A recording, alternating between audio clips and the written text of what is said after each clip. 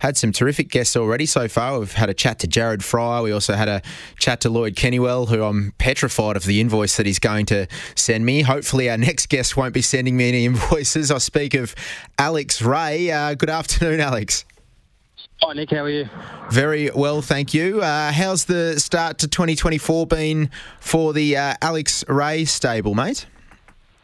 Yeah, full of enthusiasm. Not a lot going on the racetrack at the moment, but certainly looking forward to a big 24. I did notice you've been keeping the powder somewhat dry on the track with just the two runners so far this year, but there's plenty nominated later in the week, which we'll talk about at the back end of our chat. Was it a successful Magic Millions sales for you, Alex? Did you have a goal in place in terms of numbers that you perhaps wanted to bring home? Certainly very successful, but definitely didn't go there or didn't do too much homework on the catalogue, just considering it's usually quite an expensive sale, Magic Millions, and the way things worked out in the end, it was very fortunate we were able to get our hands on a really nice colt. But at this stage of my business's practices, we'll just target the smaller sales for the time being.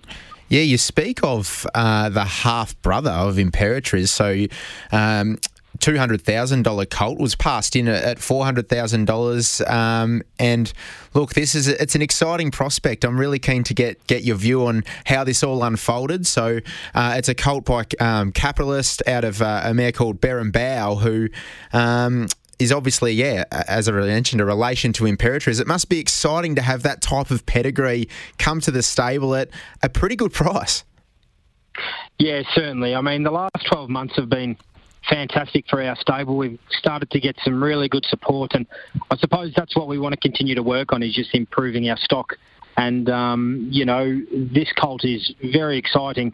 Obviously has a few little issues. If everything was sound, he would have been a very, very expensive colt, and there was a few blemishes on his X-rays, but we felt we were prepared to take a little bit of a punt on him. And as I've said to anyone that's asked me about him over the last 48 hours, it's sort of a moderate risk, high reward play if things seem to work out. So really looking forward to giving him a go anyway.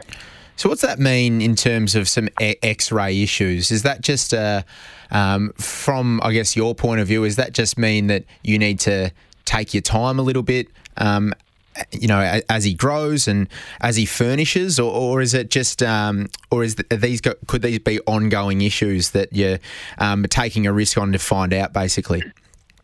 Yeah, well, when we expect, or when any racehorse trainer expects yearlings at the sales, you want to start off on the best foot possible, and that's by eliminating any potential issues. So this horse does have a few minor issues at the moment, and now it's going to go one of two ways. Like most horses, he's either going to stand up to it, and he could be the next behemoth, for example, who was a very, very cheap yearling due to his issues, but seemed to cope with it really well. Or just like a lot of horses, he can have issues plaguing throughout his career, but we were confident if we did the right thing by this colt and gave him some time, we'll at least be half a chance.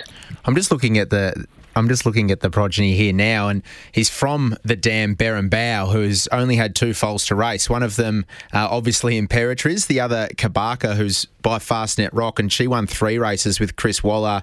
Now with Adam Trinder in Tassie. I guess if you could land somewhere in the middle of those two, you'd be pretty happy, Alex.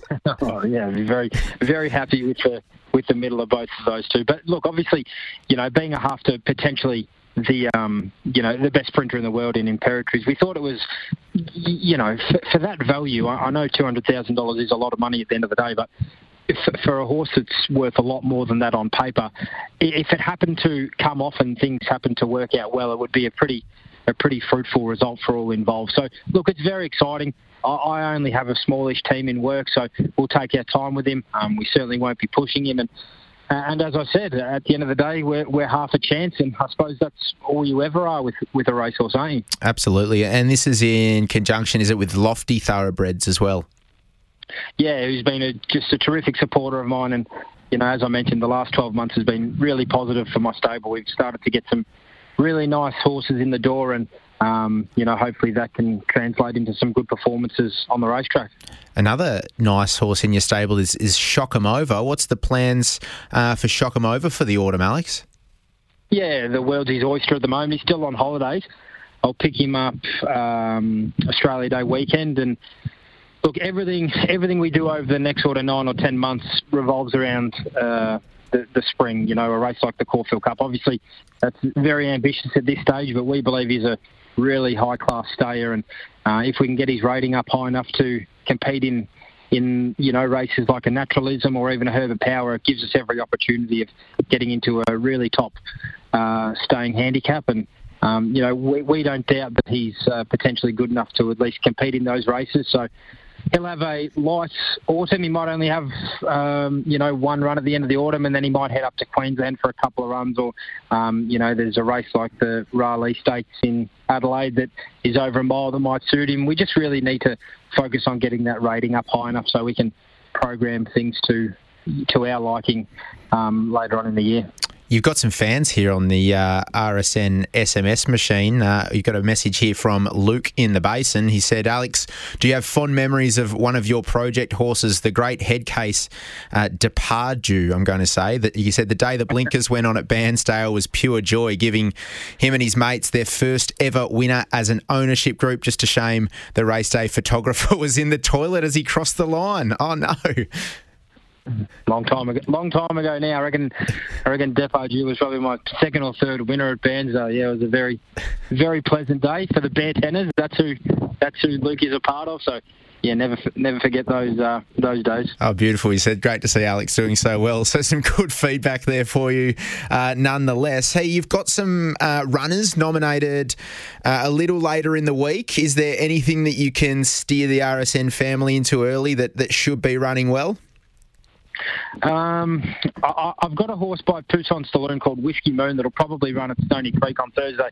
He is really improving at the moment, so he'd definitely be worth having something on each way. I think he'll probably, you'd expect him to open up double figures, and other than that, not much to get excited about this time of year. We sort of try and keep this time of the year for the horses that may battle a little bit, so we can pick the eyes out of the calendar and find a few weaker races. So look, they're all going really well, and if they can have a little bit of luck in running, they'll run well, but certainly nothing I could push anyone into with any confidence. Stony Creek Race 2 a little bit later in the week on Thursday, straight to 1,700 metres for the debut. Whiskey Moon will keep our eyes peeled for that runner, Alex. Hey, mate, thank you so much for joining us on Big V Racing this afternoon. All the very best for hopefully what's going to be a big breakout year for the Alex Ray stable. Thanks, Nick. Thanks very much.